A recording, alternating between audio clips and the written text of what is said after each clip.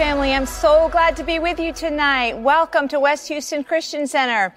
I want to talk to you a little bit about the power of practical love and how love brings life tonight. Our pastor, my husband, Pastor Jack C., has been talking and teaching us about the love of God since like June. And he has taught us that we can almost not even walk truly as a Christian without it, because people will actually know that we are Christians by our love for one another. In addition, he's taught us to go after a life of love as if our life depended on it, because in reality, it does. If we go after a life of love, we're going after a life of God. So it does depend on it. It's important. He also has shared with us that everything we do should be motivated by love, because love leads us to God. And also because love is something that impacts people and shows them God. Pastor almost wanted to change our mission statement to energized by faith and motivated by love.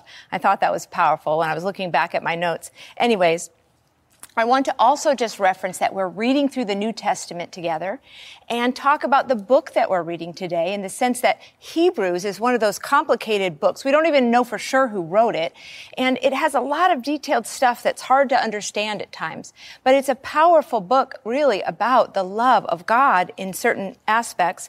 This book is a book primarily to believers, but to the Jewish believers at the time, and it was a book written to them because they were in danger of falling away from the faith.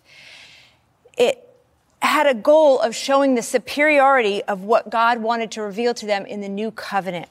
And it had so many wonderful aspects to it.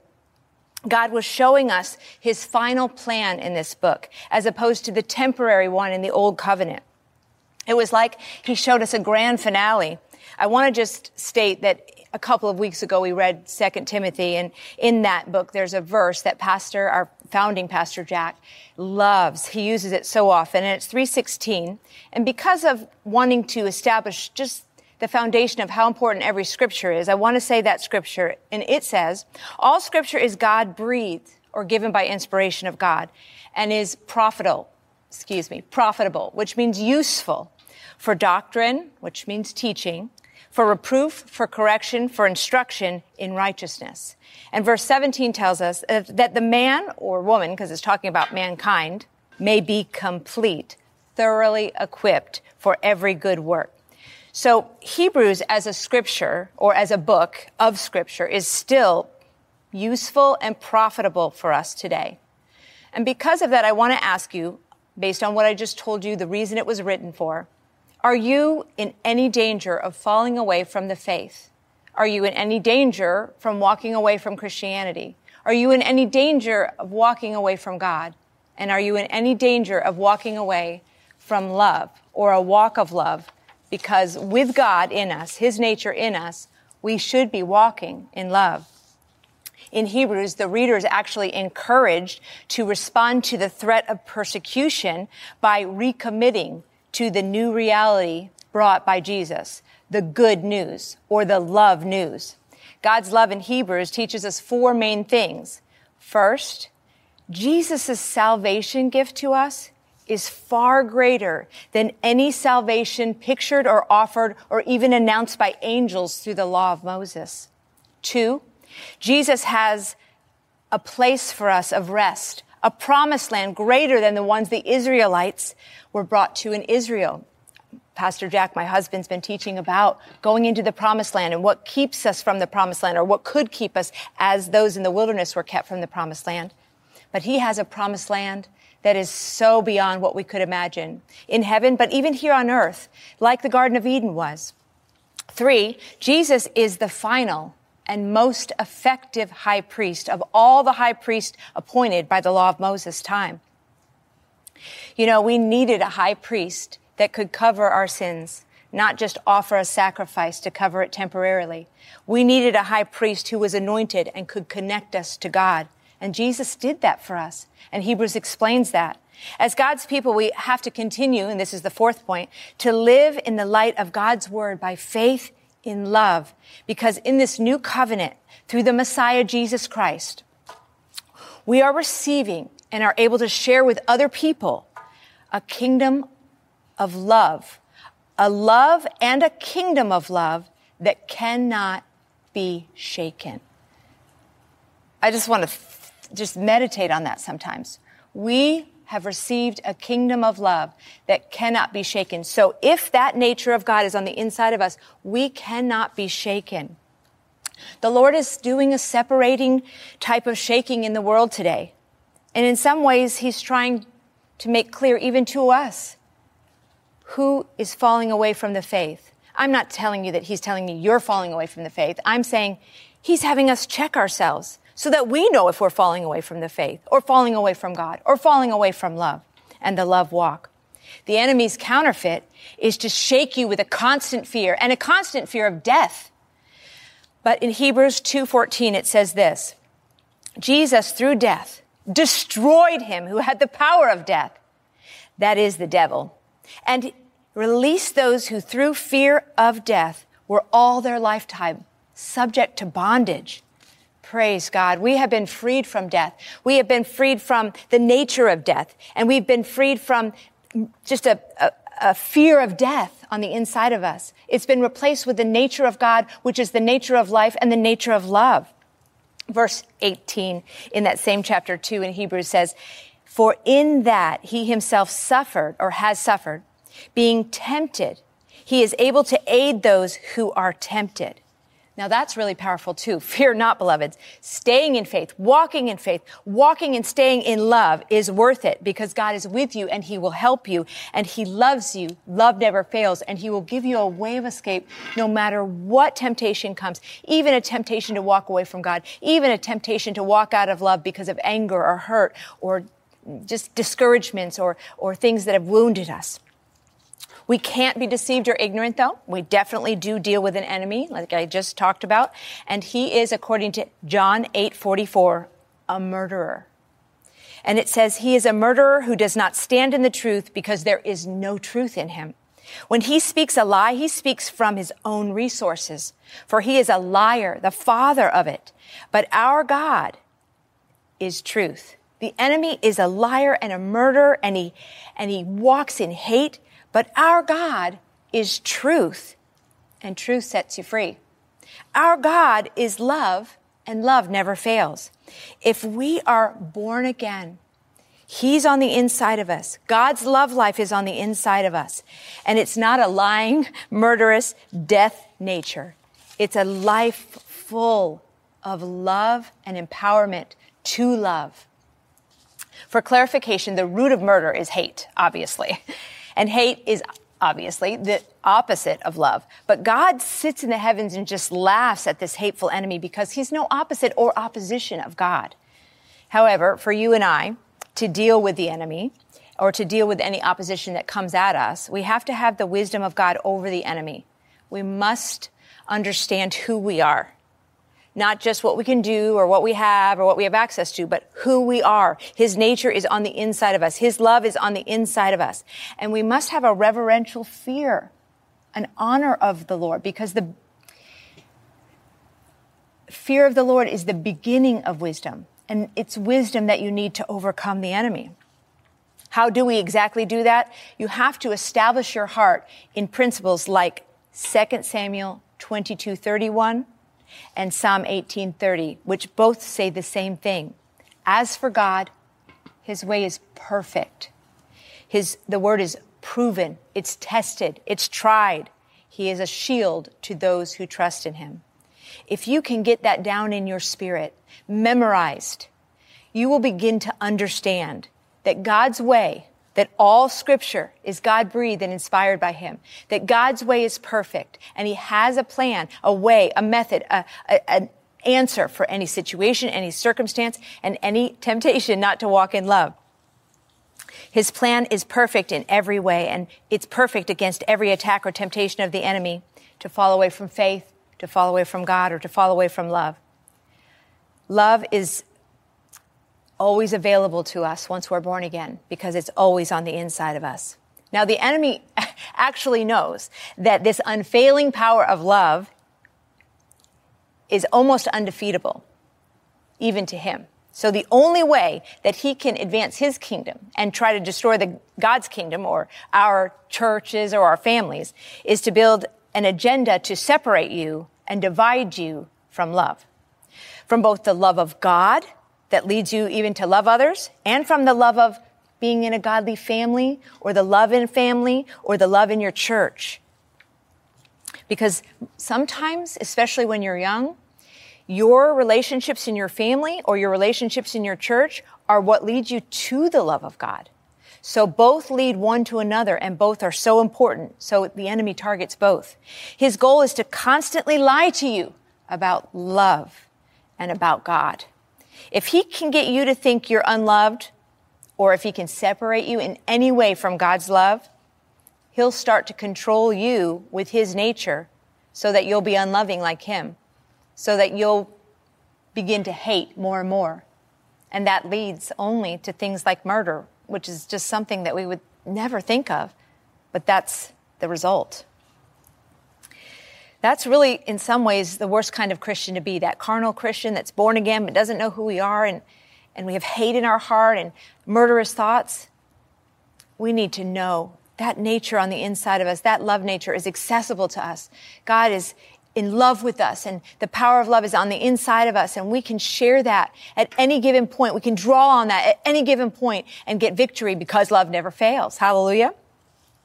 If you will believe God's word is truth and his way is perfect, then other verses are true too. Romans 8:38 and 39 tells us nothing can separate you from the love of God. So don't let the enemy deceive you into thinking that he can do that to you. And it's okay to talk about, well, why does that happen? Why do we sometimes feel so much hate and get so separated from love when God is on the inside of us?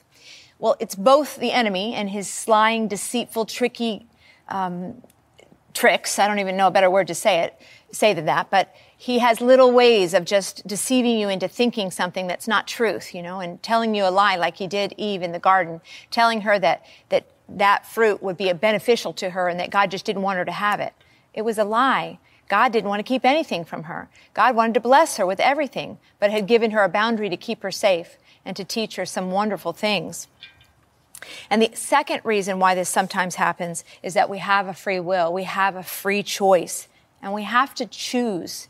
I'm even discipling you now to be disciplined, to choose to run to God, to the Word, to godly mentors and godly teachers, and ask for help to renew your mind about who you are, about what the Word says, and find out the truth in the Word about God's love for you.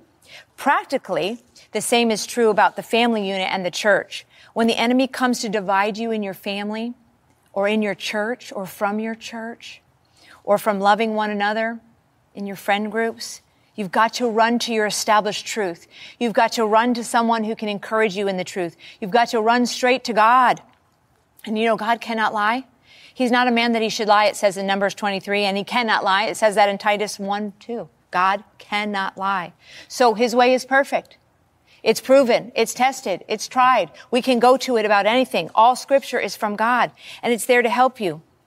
Now, God's goal is for a family, for him and for you on earth and for you and his family. And it is so perfectly displayed at the end of the Old Testament and at the beginning of the New Testament. It says in Malachi chapter 4, verse 5 and 6. And it says in Luke 1:17. Now that's not the first gospel, but it's one of the first gospels, and it goes back to the lineage of Jesus. So it goes back even further than Mark starts at, or John. So it says this, and I've kind of put the two together. Basically, this is God's heart towards us. It's his heart. His heart was that Jesus would turn your heart back to him because of his heart for you. And so God prophesied in Malachi and then fulfilled in Luke when he was speaking to Zacharias and said that he would send Elijah the prophet, or the spirit of the power of Elijah, to turn the hearts of the fathers to the children and the hearts of the children to the fathers, or the hearts of the children or the disobedient to the wisdom of the just, which is the knowledge and holy love of the will of God, in order to make a place or to make ready a people prepared for the Lord. We're going to continue looking at 3 scripture contexts together that are about love in the family so that we can know how to have an undefeatable unity that spreads to the church family and allows the church to, by this great, unfailing, powerful love and nature of God, prepare people of the world to receive the salvation of Jesus Christ and the salvation that Jesus died and resurrected to give them. So I'm going to go to a couple scriptures in between sometimes because I love the Word of God. But the scripture contexts are Ephesians 5, Titus 2, and Proverbs, specifically the chapter 13, but a couple of verses and a couple of chapters in Proverbs. So you can mark those, Ephesians 5, Titus 2, and Proverbs 13, or you can just go along as I go along. So in Ephesians 5, in verse 1, it says this, and I'm reading the Amplified this time, "Be imitators of God and follow his example as beloved children. As beloved children, imitate their father and walk in love," verse 2, "esteeming and delighting in one another as Christ loved us and gave himself for us." Well, first I want to say love as a whole in the family or just as a Christian altogether should come out of knowing that you're beloved. You're the beloved. It says again, "Therefore be imitators of God, copy him and follow his example as well-beloved children imitate their father." You're loved. You have to get that revelation. You've got to spend some time in the Word till you know who you are, that God loves you so much. He's on the inside of you. Once you have that, you walk in love and you esteem and delight in one another as Christ loved us and gave himself for us. Well, what does that look like? Good question. Thanks for asking. Do you have someone in your life that you talk to all the time, like a best friend, your spouse, an adult child, maybe your grandmother, or maybe somebody that's a roommate to you, maybe even just a parent, for heaven's sake. Sometimes some of us ladies love to talk to our moms, right? Well, it kind of looks like that. When you build a relationship with God, you want to have that kind of relationship where you talk to that person all the time. Like for me, I definitely talk to my husband all the time. I tell him almost everything, almost to his hurt. Got to learn not to speak everything that comes to mind, right? And sometimes wait till afterwards so that he's not overwhelmed. But that's how it should be with God. Because he's a spirit, we have to spend time getting to know him and getting to understand how to operate in the spirit, because that's different. It's different to have a relationship with someone that's invisible. They teach you when you're young, you're not supposed to have invisible friends, right? But it's like having a relationship with someone you talk to all the time. Just doing it by the Spirit with God. Talking to him about everything. Talking about the most wonderful thing that happened to you today. I might say, "God, was that not so wonderful? I can't believe that happened. I'm so excited. Thank you so much for giving me that promotion and that blessing. I just am so, so excited." And then there are times when things are not going right. I cannot believe that person said that to me, Lord. I cannot believe they would say that to my face. I cannot believe that, Lord. I'm so frustrated and angry. You're going to have to help me forgive that person because I'm just furious right now. You can talk to him about what to wear. You're just growing in relationship, just like you would your best friend, your husband.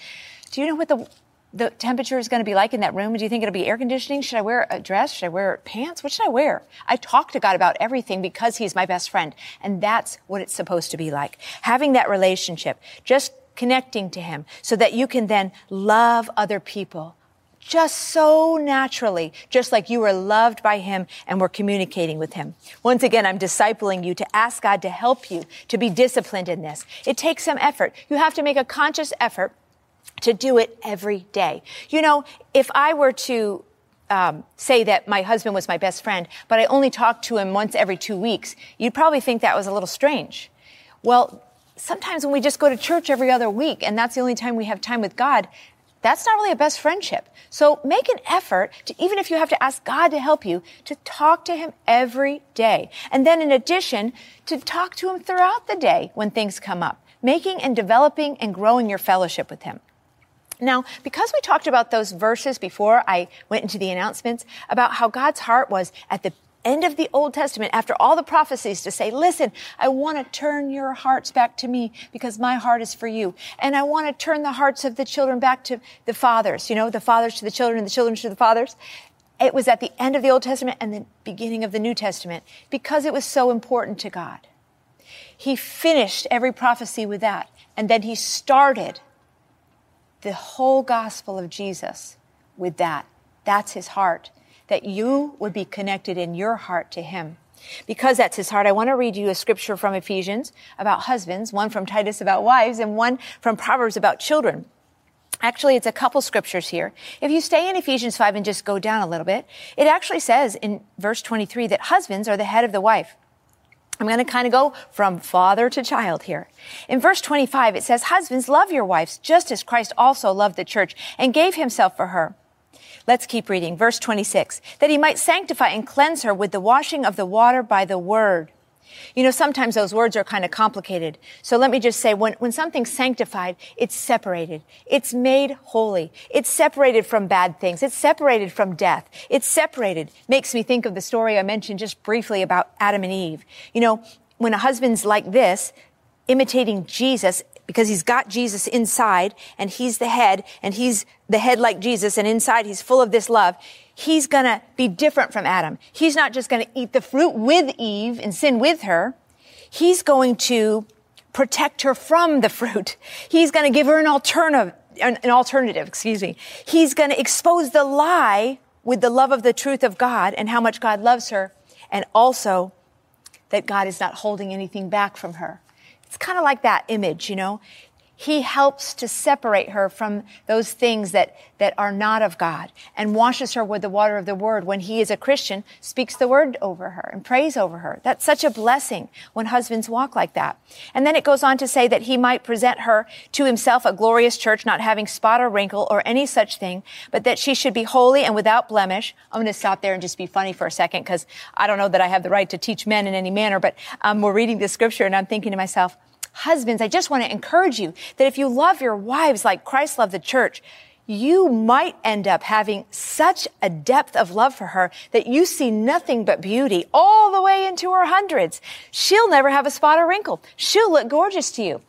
Think about it.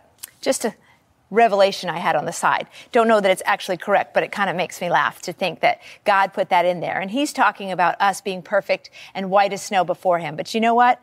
When you have love for your wife, when your wife loves you, that's how you see each other. You don't even see your flaws. You don't even see the wrinkles. You see the joy of being together and what God has done and what he's going to do and how much that love has carried you and developed you as people that are amazing for him and able to share the gospel through your relationship. Actually, when we love our spouses, I think people see God more than anything else. So it goes on in verse 28 to say, so husbands ought to love their own wives as their own bodies. He who loves his wife loves himself, for no one hated his own flesh, but nourishes and cherishes it. And nourish means to actually to feed or to cause to grow. It also means to encourage and comfort, to educate.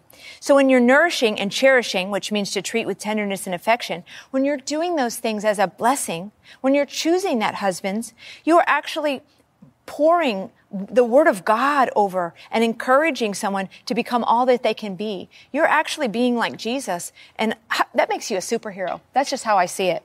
So you're nourishing and cherishing her when you do what you would do to your own flesh. And it says it's just as the Lord does with the church. Verse 30, for we are members of his body, of his flesh, of his bones. Verse 31, for this reason a man shall leave his father and mother, be joined to his wife, and the two shall become one flesh. You know, when we get born again, God comes on the inside of us and we become one with God. When two people marry, they should become so one that people just smack see Jesus all the time. That didn't make sense, but I liked it anyways. I like my statement. So this is a great mystery, but I speak concerning Christ, the church. Nevertheless, let each one of you in particular so love his own wife as himself, and let the wife see that she respects her husband. So I don't want to go too much over this, but I just want to make it practical. It might not seem like that's that easy, but if you just simply make a disciplined choice to ask God to help you be disciplined to spend time with him, he will begin to show you. And if you'll ask him, he'll even show you exactly how to love your wife. Every person's wife is different. Every person is different, and every marriage is different. You can't copy or compare your marriage to anyone else. You just go to the Lord and say, Lord, you tell me how to love this wife that you gave me. And he will show you creative ideas and things that will bless her. And it won't be hard. It doesn't have to be hard. The enemy makes it hard. It doesn't have to be hard. And you know, I was thinking about a side verse that's John 15:13 that says, greater love has no one than this, than to lay down one's life for his friends. God loves you. He laid down his life for you. And God's asking you, husbands, to be willing to just love like that, to be able to maybe lay down something that you need to do, be unselfish, sow a little bit of love, and you're going to reap from it, I guarantee. Women love to be loved, and they certainly love back when they're loved. And as I move on, I just want to say that the husband, when he becomes like Jesus and does for the wife what Jesus does in him, he lays down his life to help her, and he sits connected, one with her, as an arrow to the word, sharing the word, nourishing the word, and cherishing her enough to show her the word. And that is superhero power in my eyes. His very nature is in you.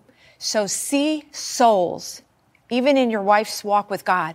See purpose in it. I know sometimes from talking to my husband that if he has a purpose, it's much easier for him to do something. It's kind of like, achieving a goal. And so look at it with God's purpose of what he wants you to do and ask him for his help. Then as we move on to Titus 2, I want to talk to the wives. It says here, and it's interesting how it says it here. In my opinion, it doesn't just even tell wives to love. I think loving is sometimes a little easier unless we're totally unloved.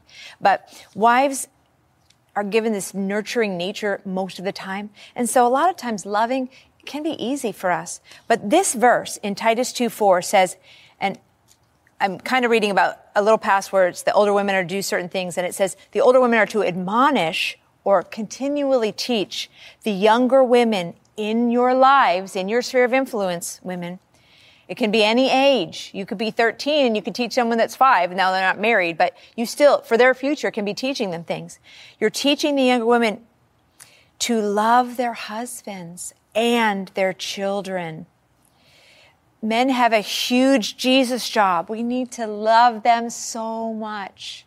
We need to love them extremely abundantly and indescribably.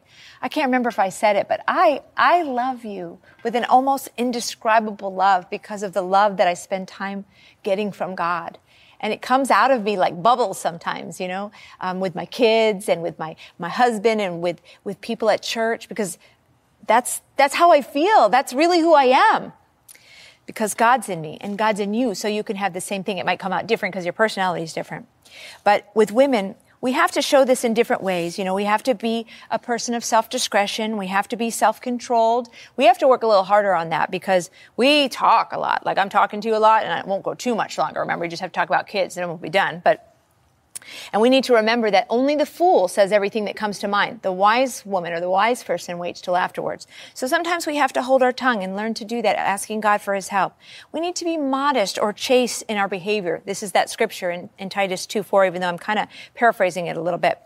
We need to remember that we don't need to torture him with how we're dressed or torture anybody else's husband with how we're dressed.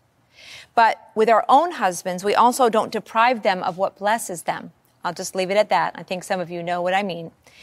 We are to be a blessing to our husbands, and we're to be homemakers, making a place that's a blessing for them and a blessing for our children. We're not to tear down our home with our words or with our actions. We're to be good-natured and kind-hearted and giving, adapting and subordinating ourselves to our own husband. We have this move in women's movements that talks about, my body, my choice. But biblically, your body is not your own. It was bought with a price. 1 Corinthians 7 talks about his body is yours and your body is his. So this isn't about that altogether. But I'm just saying we sometimes get off on a wrong agenda thinking of the enemy. Our body is not our own. It was bought with a tremendously high cost. And so we need to use it with excellence. We need to use it to bless. We need to be modest, chaste women who bless and love our husbands and ask them what it is they need. Ask God what they need and do those things and be a blessing in that way. And we practice it that way. We envelop ourselves the same way in God, getting his love first. Sometimes a husband doesn't know how to love. So we have to go and get that love from God first and then bubble over with love for him. I remember Smith Wigglesworth just not knowing how to love his wife and being very frustrated and telling her that he was going to do terrible things if she kept going to church because he did not even believe in God. And one night she literally went outside to go to church because she She said, I need to obey the word of God. She went to church. Then he locked her out of the house. And when he came to the door the next morning, she had slept on the porch in her coat all night long. I am not recommending that. I am not saying that we stay in abuse. I'm telling you, covenant relationships are not suicide pacts. If you are in abuse, separate. But in that case, that's what the Lord told her to do. And he got radically saved after that. And he was a man of God that changed people's lives and raised many people from the dead. We have power in our influence when we love, ladies. Lastly, I want to talk about parents. This scripture doesn't say love, but it says love through its opposite. Remember in the beginning I said hate is the opposite of love, and the enemy hates. We're supposed to love because God is love.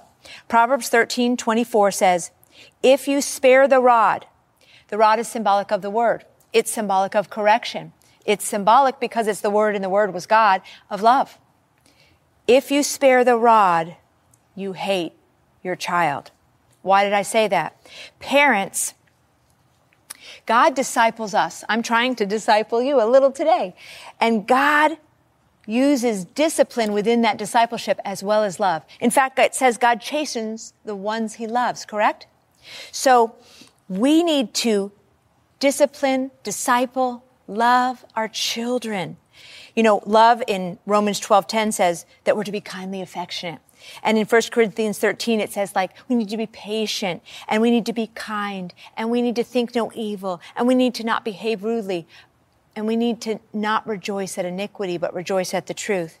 But we must understand that with children, that foolishness is bound up in their heart. Actually, Proverbs 22:5 says it. Foolishness is bound up in the heart of a child, but the rod of correction will drive it far from him.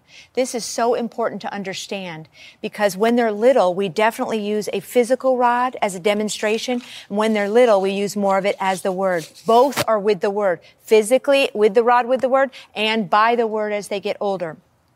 But the importance of the rod is this. Children do childish things. Childish things are not something you use the rod on, although you can still use the word of God to teach them a principle. If my this actually happened. My daughter used to love these books about Amelia Bedelia. They were a series that you can still get at the library. I hope it's okay to promote those. But she did everything literal. Children think literally. If you say, we'll leave in 1 minute, you better leave in 1 minute, or they're going to say, how come you said we're going to leave in 1 minute? It's been 35 minutes, Mom.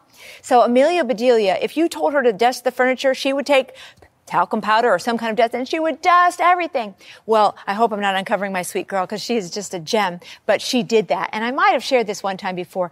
We were having nap time and she got up to go to the restroom and she went in there and she took the talcum powder after reading that story and she covered the whole bathroom. Well, I have to tell you that I was a little bit frustrated.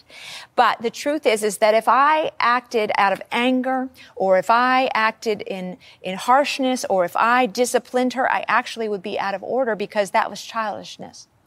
Once I taught her that we do not dust that way, then I could go back if she did it again and take that as foolishness or rebellion and use a rod. And I would always, with my children, take them to a private place and tell them, this is a rod made of wood because it's like the cross. I didn't ever use my hands. Okay, there were a few times I accidentally used my hands because my kids are probably watching this.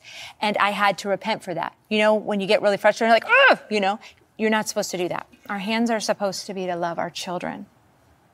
They're objects of love because they're part of us. I'm encouraging you with that. But God says the rod, and he actually goes on and he tells us this. It's so powerful. He tells us in, let me see where I wrote it down. He tells us in Proverbs 29:15. I'm looking for where it says read like. So I'm Proverbs 23:13 and 14. Withhold not correction or discipline from the child, for if you strike and punish him with a reed-like rod, he will not die. You shall whip him with the rod and shall deliver his soul from hell or Sheol or Hades. I know that's really intense. And some states it's like illegal. But what did we say at the beginning? God's way is always perfect. He is right. All scripture is inspired by God. This is in Proverbs 23:13 and 14. We need to understand There's a right way to do things. If you don't quite understand something in the Word because it looks almost ancient to you, ask the Lord. I asked the Lord. I studied some things. Kelly Copeland taught me some things. And some of the things she taught me were that you always use a reed like rod. You always use something made of wood because it's very symbolic. Everything God does has purpose. And it was symbolic of the cross, that our sins were taken on the cross. So I would tell my children, I would say, Mommy is going to give you a spanking and it will sting a little bit. The rod is always to be used on the backside. That's another thing in the scriptures. Proverbs 26:3, a rod is for the fool's back. Proverbs 10:13, the rod is for the back of him who is devoid of understanding. So I would use that wooden rod and I would correct them on their bottom. It gives a little sting, and that is to motivate them to repent, because all sin has a sting, a consequence, and all sin leads to death. And you want to love them enough to give it to them instead of allowing the enemy to. When we just let our children do whatever they want, that is deadly. How I've heard it said best was when Kelly Copeland said, foolishness in a child that is 2 is almost cute. But foolishness in a man is deadly, especially a young man in a pickup truck with no discipline and no boundaries. Proverbs 19:3 says, foolishness in a man twists his way and causes him to be resentful or fret against God. You don't want your children to fret against God. And it says this too. The word is so important. In Deuteronomy 6:7 it says, and thou shalt teach them God's word diligently unto thy children, and shalt talk of them when you sittest in thine house, when you walkest by thy way, when you liest down, when you risest up. Children need the word, because the word is love, constantly. You need to be teaching them the word, speaking the word. When my babies were in my belly, I read the word to them out loud. When my bellies were nursing, I read the word to them out loud. When they started to get wiggly, when I put them in the bath, I'd read the word while they're playing in the bathtub. I would read through the word to them at night. If I had to, I would do devotionals at the table with Pop-Tarts and Sundays if I had to, just to get them to have fun and listen to the word, because it's not a punishment. And I made sure they got that word continually. But when they directly disobeyed, I explained to them that would lead to a consequence that they would not want later in life. And I was teaching them to be quick to repent and slow to sin and right then to get clean. You know, if you leave your children unto themselves, they'll bring shame to you. And the thing is that when we leave them unto themselves and we don't discipline them, we develop a sin consciousness without even doing anything, because they're dealing with this sin inside. They know it's wrong because it's written on their heart right from wrong, and because you're a godly person saying godly things. And so inside they don't feel good. And you've got to help them get right. When you correct them lovingly, and then you have them repent, and you hug them, and you go out smiling, and you don't bring it up again. No, when they do it again, you don't say, I can't believe you did this again. If you do that, repent. Tell them, I repent. Mommy makes mistakes too. Please forgive me. If they say, well, you need a spanking, you say, no. I get my correction from the Lord in the Word now.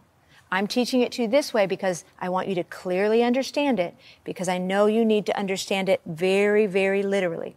They take everything literal. But when you do that, when you correct them and go on, they're clean. That's righteousness consciousness, and they need it desperately. They need to know how to go to God, get right, get clean, and move on. So as funny as it sounds, love is putting the word in your children all the time, making it a part of your life, praying with them, and then disciplining them. You actually hate them if you don't discipline them so that they can have a righteousness consciousness. Beloveds, we're to run to God. The only other thing I would say is, children, you are so loved. Obey your parents. If you're listening to me, obey your parents in the Lord. Obey your parents in everything. This is pleasing to the Lord. And honor your mother and father, that it may be well with you and you live long upon the earth. And children, know this. Jesus says, come to him. And he tells adults, never forbid a child from coming to him, to me, to him, he says, because he loves you. And he loves the sweetness of how you run to him. And he wants us as adults to do it the very same way. I don't think we can even enter the kingdom without coming to him with a childlike heart, without all that pride, I know everything stuff, like a kid with love, to receive his love. So beloveds, run to God today like a child and put down any pride that tells you that that's stupid. I grew up in a lot of dysfunction, and many, many of us did. And it can make us mistrusting and hard-hearted and even afraid of God, because our surrounding adults are the first images that we have of any kind of God. And especially if our parents know God or we go to church, then that's the image that we see. And they should know better, but sometimes they're just hurting too, and they've just gone through so much and they don't have a revelation of love. So in closing, just know this. That image, if it wasn't loving, if it wasn't godly, was one of the devil. It wasn't of God. And he wants you to know that he understands everything you have ever experienced and ever gone to. But you can run to him and ask him first, and I'm going to ask you if you've asked the Lord to be in your heart, because first you have to be born again. And once you're born again, you can run to him continually and ask him what is right and what is wrong. Show me in the Word how to do this. Show me in the Word how to love my kids. Show me in the Word how to love my wife. Show me in the Lord how to love my parents. Show me in the Lord how to fix this situation. Show me in the Lord how to heal so I can receive your love and then love others. We run to him. I wrote here, let's run to him, all of us, right now in prayer, and ask him for more revelation of his love and the discipline to learn about it in his word so we can love others with the most indescribable, unfailing, powerful love of God. If by any chance you don't know the Lord, and let me say it like this. A lot of people know him as Savior. I was talking to a sweet Diane in our congregation, and we were talking about how many people know him as Savior, or they know of him as Jesus or as a figure or a historical figure. But do you know him as Lord? Is he Lord of your life? If you have never made him Lord of your life, I want you to consider today praying a prayer with me to ask him to come and live big in your life and say that you actually believe that he is the Son of God, confessing that with your mouth and confessing that God, his Father, raised him from the dead. And as you do that, you'll be making Jesus Lord of your life. And there's a difference. Being born again means that him, Jesus himself, the Father, Son, and Holy Ghost as a Trinity, come and dwell in you. And when they dwell in you, his nature, his love, his life is in you. And you don't have to have bondage of death in any form anymore. And you can be freed from the nature of Satan, who is the God of this world, who probably has blinded you before now if you haven't ever received Jesus as Lord.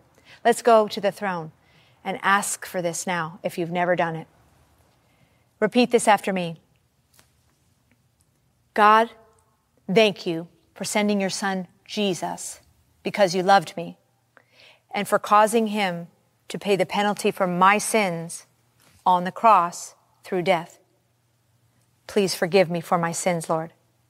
I believe that you raised him from the dead, and I receive Jesus as my Lord and Savior today so that I can be connected to you, God, restored in relationship with you, God, for it's only through the mediator of your Son, Jesus, that I can be restored in relationship and reconciled to you, God.